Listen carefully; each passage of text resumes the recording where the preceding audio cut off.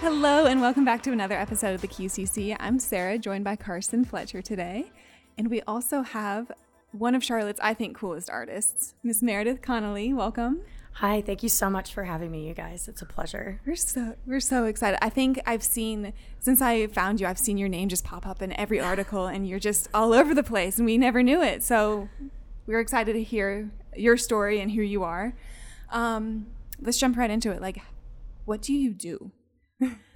So I'm an artist that kind of wears two hats, multidisciplinary. I work in large-scale illuminated installation using industrial materials, but I also work with paper and cut paper works based off of microscopic organisms. So I'm inspired by science, nature, and technology. I'm a big nerd, and so I really love bridging science and nature into art and kind of interweaving those disciplines. I feel like, so the thing that caught my attention when I first read about you was you're inspired by nature and science and art. And that's not something we hear a lot about. Mm-hmm. When I hear science, I'm like, oh, no. So, like, can you talk a little bit about that? Yeah, I mean, I've always been a really hands-on person. Even from the time I was a child, I was like in the mud and building mounds and I don't know, catching little animals and things like that. And so, by the time I was 11, my parents got me a microscope for Christmas. So I was already very exploratory with the science piece. And that combined with my mom playing with ceramics. We had a kiln on our back porch. So that was just something that is very integrated into my development as a human being. And it just snowballed from the time I was little. I think I really realized that it was something I was interested in when I was in biology class in college, and I was looking through the microscope at a plant cell, and it wasn't exploring it from a scientific perspective as much as the aesthetics behind it, and automatically thinking about the beauty and the structural integrity that it had, and scaling that up. And so it just started to expand from there. I'm looking at this microscopic form and imagining it giant on a wall. And so it took several years before I would even call myself an artist after that point. But that was definitely a moment in time that was really developmental for me. Yeah, I love that. So you had that moment in high school with your biology class. Did you have a moment with the art? Yes. And you got enmeshed? So I've kind of had a non-traditional background. I actually left school when I was 17 and moved to France. So I went there. I completely immersed myself in the culture, and I was like a museum rat. And it's hilarious, like looking back, because I see this like parallel path between the science and the art. And I just was so, I was 17 years old. I loved art. I quietly made it in my sketchbooks and in my room, but it wasn't something that I was open to sharing with other people. And I think that time for me with the art piece was huge. I would get out of class and I would go straight to the museums. In France, when you're under 18, you get in for free. So awesome, I would just go and sketch sculptures and spend sections in the Louvre or Musée d'Orsay or things like that. And it really did impact me. I was learning hands-on that way. So that was a huge developmental piece for me. I think beyond that, when I was in college, I took a sculpture class, and it was really the first time that I had attempted to create something site-based. I saw an installation piece in a book by Eva Hess, and she's this amazing, like, minimalist, feminist, even though she didn't want to be called feminist, sculptor. And she had used these translucent industrial materials, something that like I still use, and it really impacted me from a material standpoint. So I think those were the dots that kind of connected my path. And I was a single mom in college too. So I worked a lot of jobs and put myself through art school. And I think that just made it that much more impactful for me, because I just put my skin in the game, and my school and my work was really my outlet and my way of expressing myself, and it still is. So I want to go back to the Yes, France part. France, It's like, yeah, like, I'm such a top. you so casually, it was just like, yeah, just so dropped I that in just there. went to France and then I learned everything. Like, how did that even come about? I mean, it almost sounds like a movie. It's like a kid runs off to France to learn about art. It maybe sounds glamorous in one sentence, but it's one of those like disclaimers, like kids stay in school. It's not for everybody things, but I definitely, my mom and my former kind of like a stepdad figure, he was German and French. And so we had the opportunity to travel quite a bit growing up. And so we were actually sitting around a table and he's like, if you could go anywhere and live there, where would you go? And without a beat, it was, I would go to Paris and I would just be with the art. Yeah. And, of course, 5 years later, I finally said I was an artist. But but I think that from that conversation, we really started looking into things. And I was able to find an internship and I took some classes to speak the language. And then my internship, they were great. I think I worked too quickly, so I had a lot of free time. That's They're awesome. like, we've run out of things for you to do and go have fun in the city. I was like, great. Yeah, that sounds like the dream. It was amazing. Like I said, I was a single mom in college. So I had my daughter Ava, who's 17 now, when I was 19 years old, a week after my 19th birthday. So I really look at that time in France as a really formative, maturing time for myself, where most people would have maybe that more traditional collegiate path where that's where they kind of develop. I think I kind of developed that in Europe and during my time there. That's a beautiful story, though. And I love what you just said about just to be with the art. That seems like so simple, but I mean, it's true. You just immerse yourself with the art, the Paris art, the art that's in Paris. And It's then like the mecca of it. Yeah, like how could you not be inspired? And Right. oh my gosh. And I think it's even beyond that, that just as a culture there, I mean, their food is art. Just walking on the cobblestone streets is art. Everything. I mean, I didn't even like coffee, and I would just be like, well, I have to drink coffee. I have to, Just the thing you I do. have to go like sit at a cafe and drink coffee and sketch in my sketchbook. So it was just a very special time, and I have been back since. I was back when I was pregnant with my little one Piper, who's now 5, and it was just as magical then, even after all those years. So yeah, I feel like you'd see a new thing every day, probably, right? yes, and I was the explorer. Like I was adventurous, and I explored, and I lived in an area that didn't have a lot of monuments or tourist attractions. So like they had a weekly market where I would practice my terrible French, and I got to know that neighborhood. And so I really feel like those individuals at the market and the grocery store and the bakery,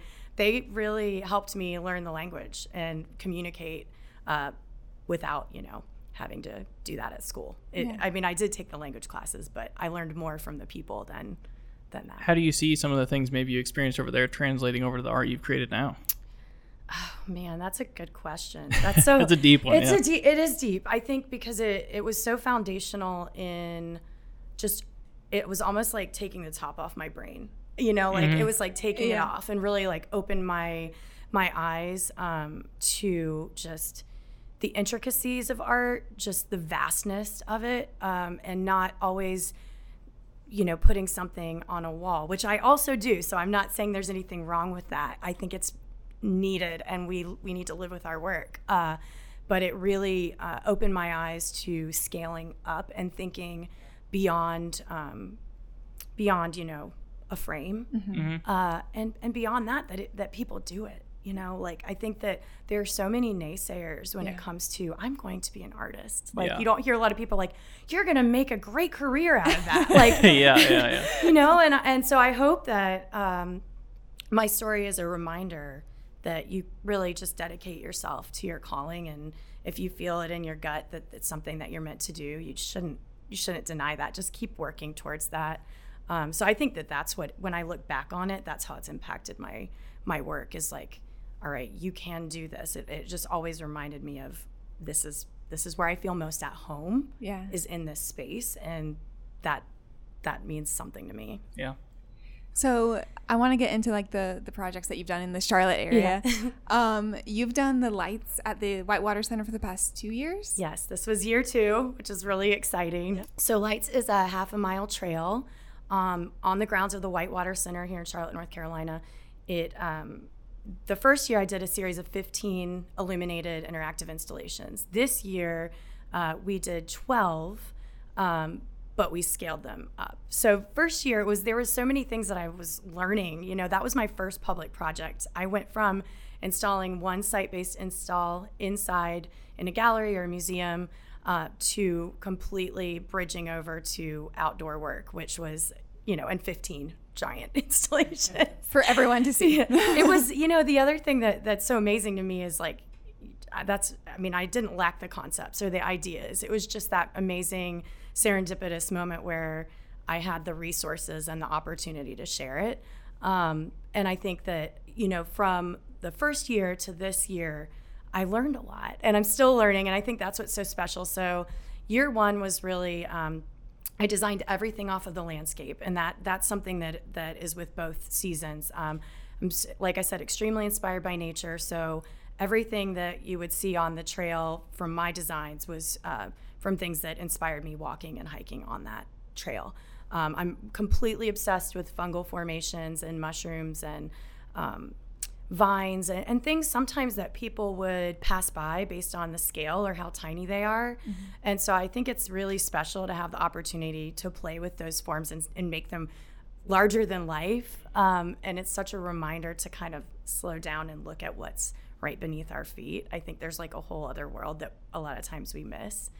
So that's kind of, for me, kind of the magic behind the lights experience, and that it's very rare that viewers walk the same path the artist walks from mm-hmm. start to finish. There's this kind of beautiful circle of, okay, this is where it starts and this is kind of how it comes to fruition, that I think is really creatively intriguing. And then you get to the technical stuff with like the electrical components and, you know, calculating amperage, and that's where the science and then that part of it kind of comes into my my wheelhouse as well. Yeah. I mean, I think people just take for granted the scope of everything and how much planning it goes into it. And like, it's your personality in these lights, and every single one of them, it's a little bit of you. You're right. And I mean, there's over this year, with what we fabricated this year, there's over 400 individual objects or 400 sculptures. And I say we, when I say we, I had a team of 11 people involved, not including Whitewater Center mm-hmm. crew that were amazing with suspending things and helping. So it really is a team effort to bring something that large to life. But each one of those objects is touched with intention and care and created specifically by me. So it's a pretty amazing thing when I really think about it, which sometimes I don't always stop to think about. So thanks for reminding me of that. It's pretty fun. But you know, we all worked all summer for this season, and you know, install takes at least 3 weeks to get everything up. So there's a lot behind the scenes. What is like your creative process going into that? Because I know you said like you walked the trail and you wanted stuff to mesh in. Are you like, did you walk the trail and you're like, you know, some mushrooms would be good over there, maybe like a big like the big thing in the sky, I don't even know what to call it, but like you're like, that could go there. Like how do you go about that? It seems really inherent and natural for me. Mm-hmm. I think because it is my process, but I am a visualizer. So sometimes I'll look at a space and it'll come quickly, like, oh, I want to put 200 mushrooms here. and that's how it happens. And so I try to balance that with being open to shifting where things might go. I'm really inspired by the landscape itself, because when you think about, when I designed things inside, I was designing off of architectural elements in a space. So an interesting corner, a beam, something like that.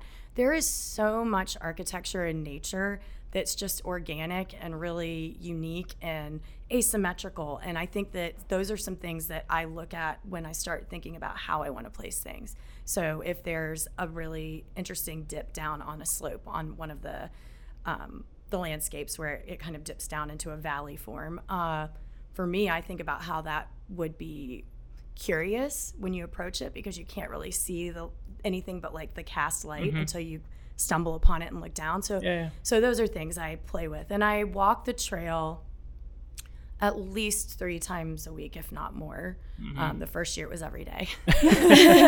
And that, I think, is a reminder as well of kind of trying to approach it with fresh eyes and being set with designs, but also flexible if something comes up as you go along with the fabrication process. I mean, this season I came to them. I had this what we call gut checks. Like, all right, you can get so zoned in on something that you go, but you need to kind of come back from at a macro level and really look at it. So through one of my gut checks, I usually sleep on it. I woke up the next day and realized that I wanted to change one whole site completely. Yep.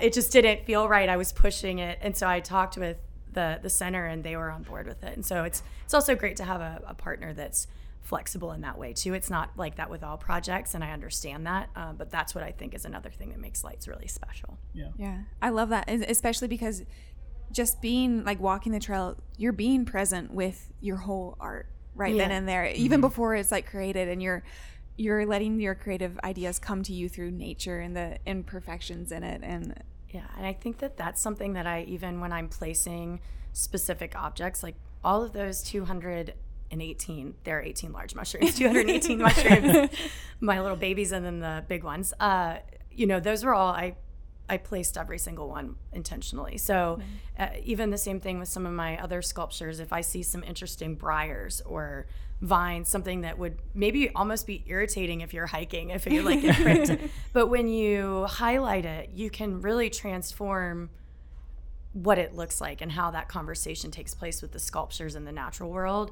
And I always feel like it's this collaborative endeavor. It's not just the work. The work by itself isn't what makes that experience. It's the work and then the natural space and how they kind of converse. So I always find that special from designing all the way through till I turn the lights off and, on the 15th. So. Yeah. And that's coming up next week, right? Yes. Actually, I think the day that it drops is the day that lights close. So awesome. Yeah. Awesome. Maybe next year, guys. What opens on the 19th, though? So I am also part of iHeart Rail Trail Lights. It's a series of 6 installations, 7 artists. One of the installations is actually an artist couple, Sharon Dow and Chris Holston. They're amazing. And I am doing an install called Fairy Ring. And so that will we start installing, ironically, lights closes on February 15th. And I start installing on February 15th for Fairy Ring. Same day. So that opens the 19th. It is in South End at Atherton Mill on a grassy plot there. And Fairy Ring is I'm still on the mushroom train here, guys. I'm really enjoying exploring those forms, and really there's a lot of myth and history surrounding this particular installation. So Fairy Ring is actually a naturally occurring circle of mushrooms that pops up in nature. And they grow in a perfect circle. And there's a lot of folklore and mythology across multiple cultures around the world associated with the fairy ring. Some have a kind of spooky omen. They're called the witch's circle in some cultures, whereas in Celtic folklore, some were seen as a fertile environment or a portal to another time, or even just something as simple as where fairies might sit and have their lunch. But I really think it's interesting to focus again on the science behind them, which is really interesting, and the root system that occurs, and that's actually like the science reason that they pop up, and then also the mystical side of that and the connection between the two.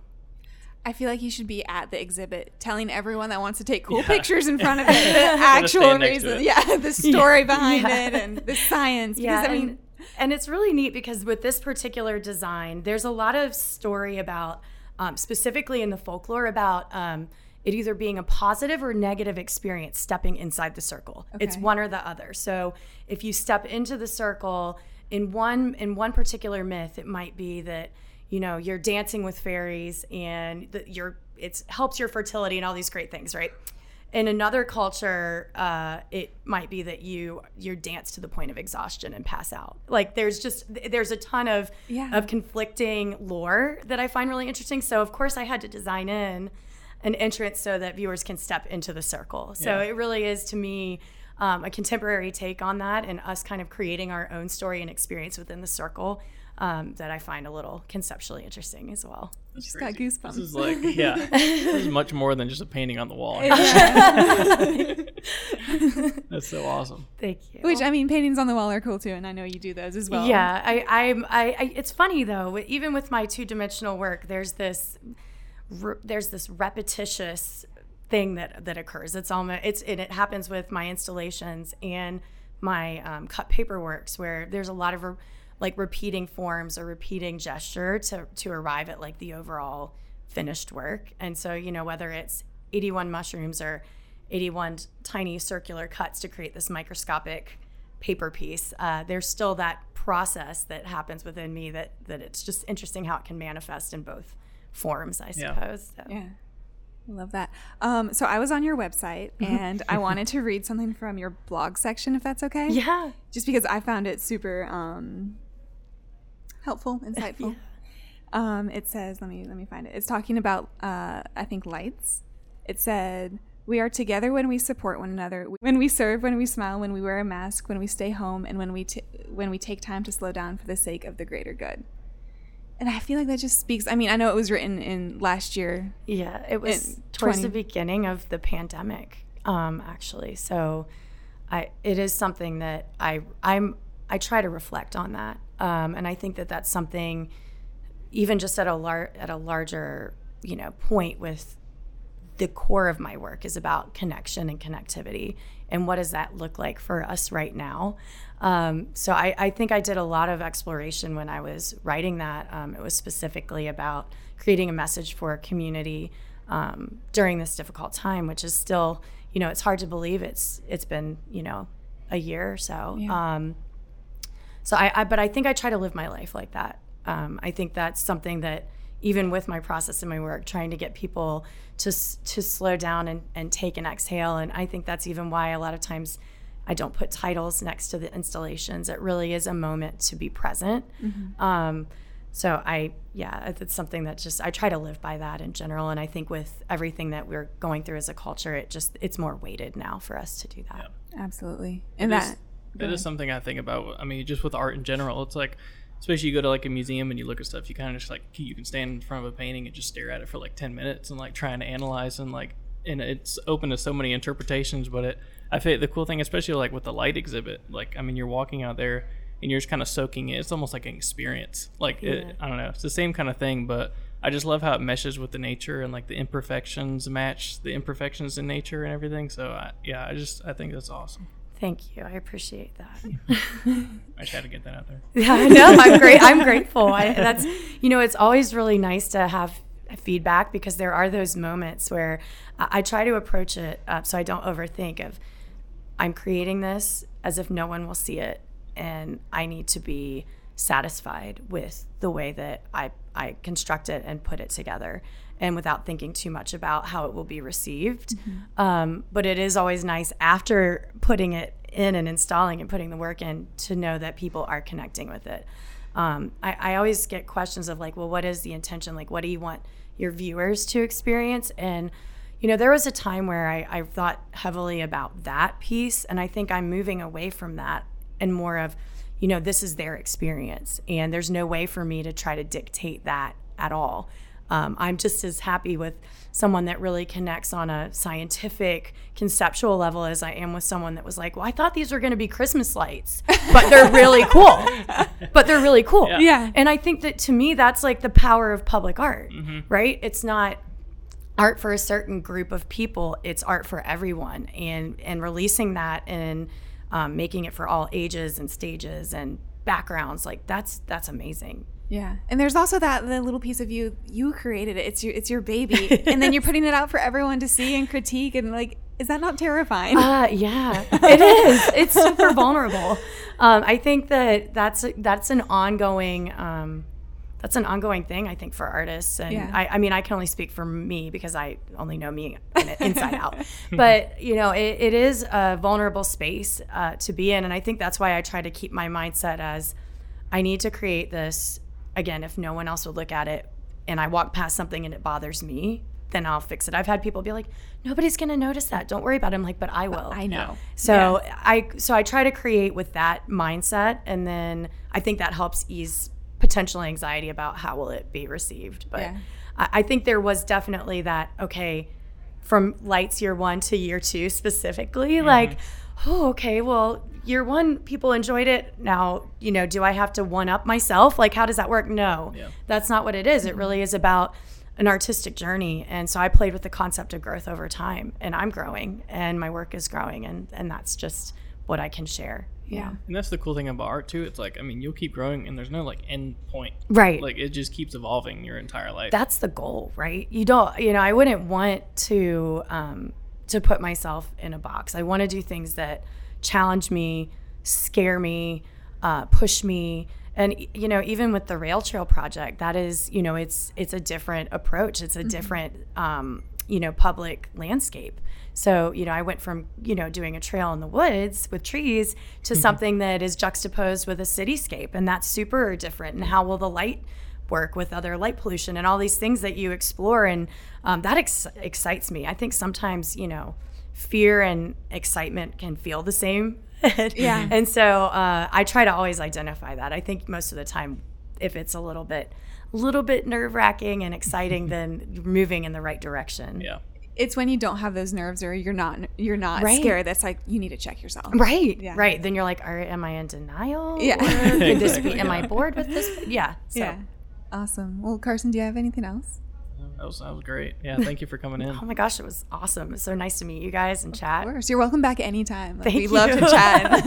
Thank you. Do you have anything else to add? No. Oh, well, I guess I could just say if you want to follow along, I'm on Instagram at Meredith, MEREDITH.Connelly, CONNELLY. Well, thank you guys for listening. As always, you can check us out on Instagram at the QCC or at spiraclebuzz.com. And if you have someone in the community you want to hear from, let us know. Drop us a line on Instagram. And as always, you've been listening to QCC.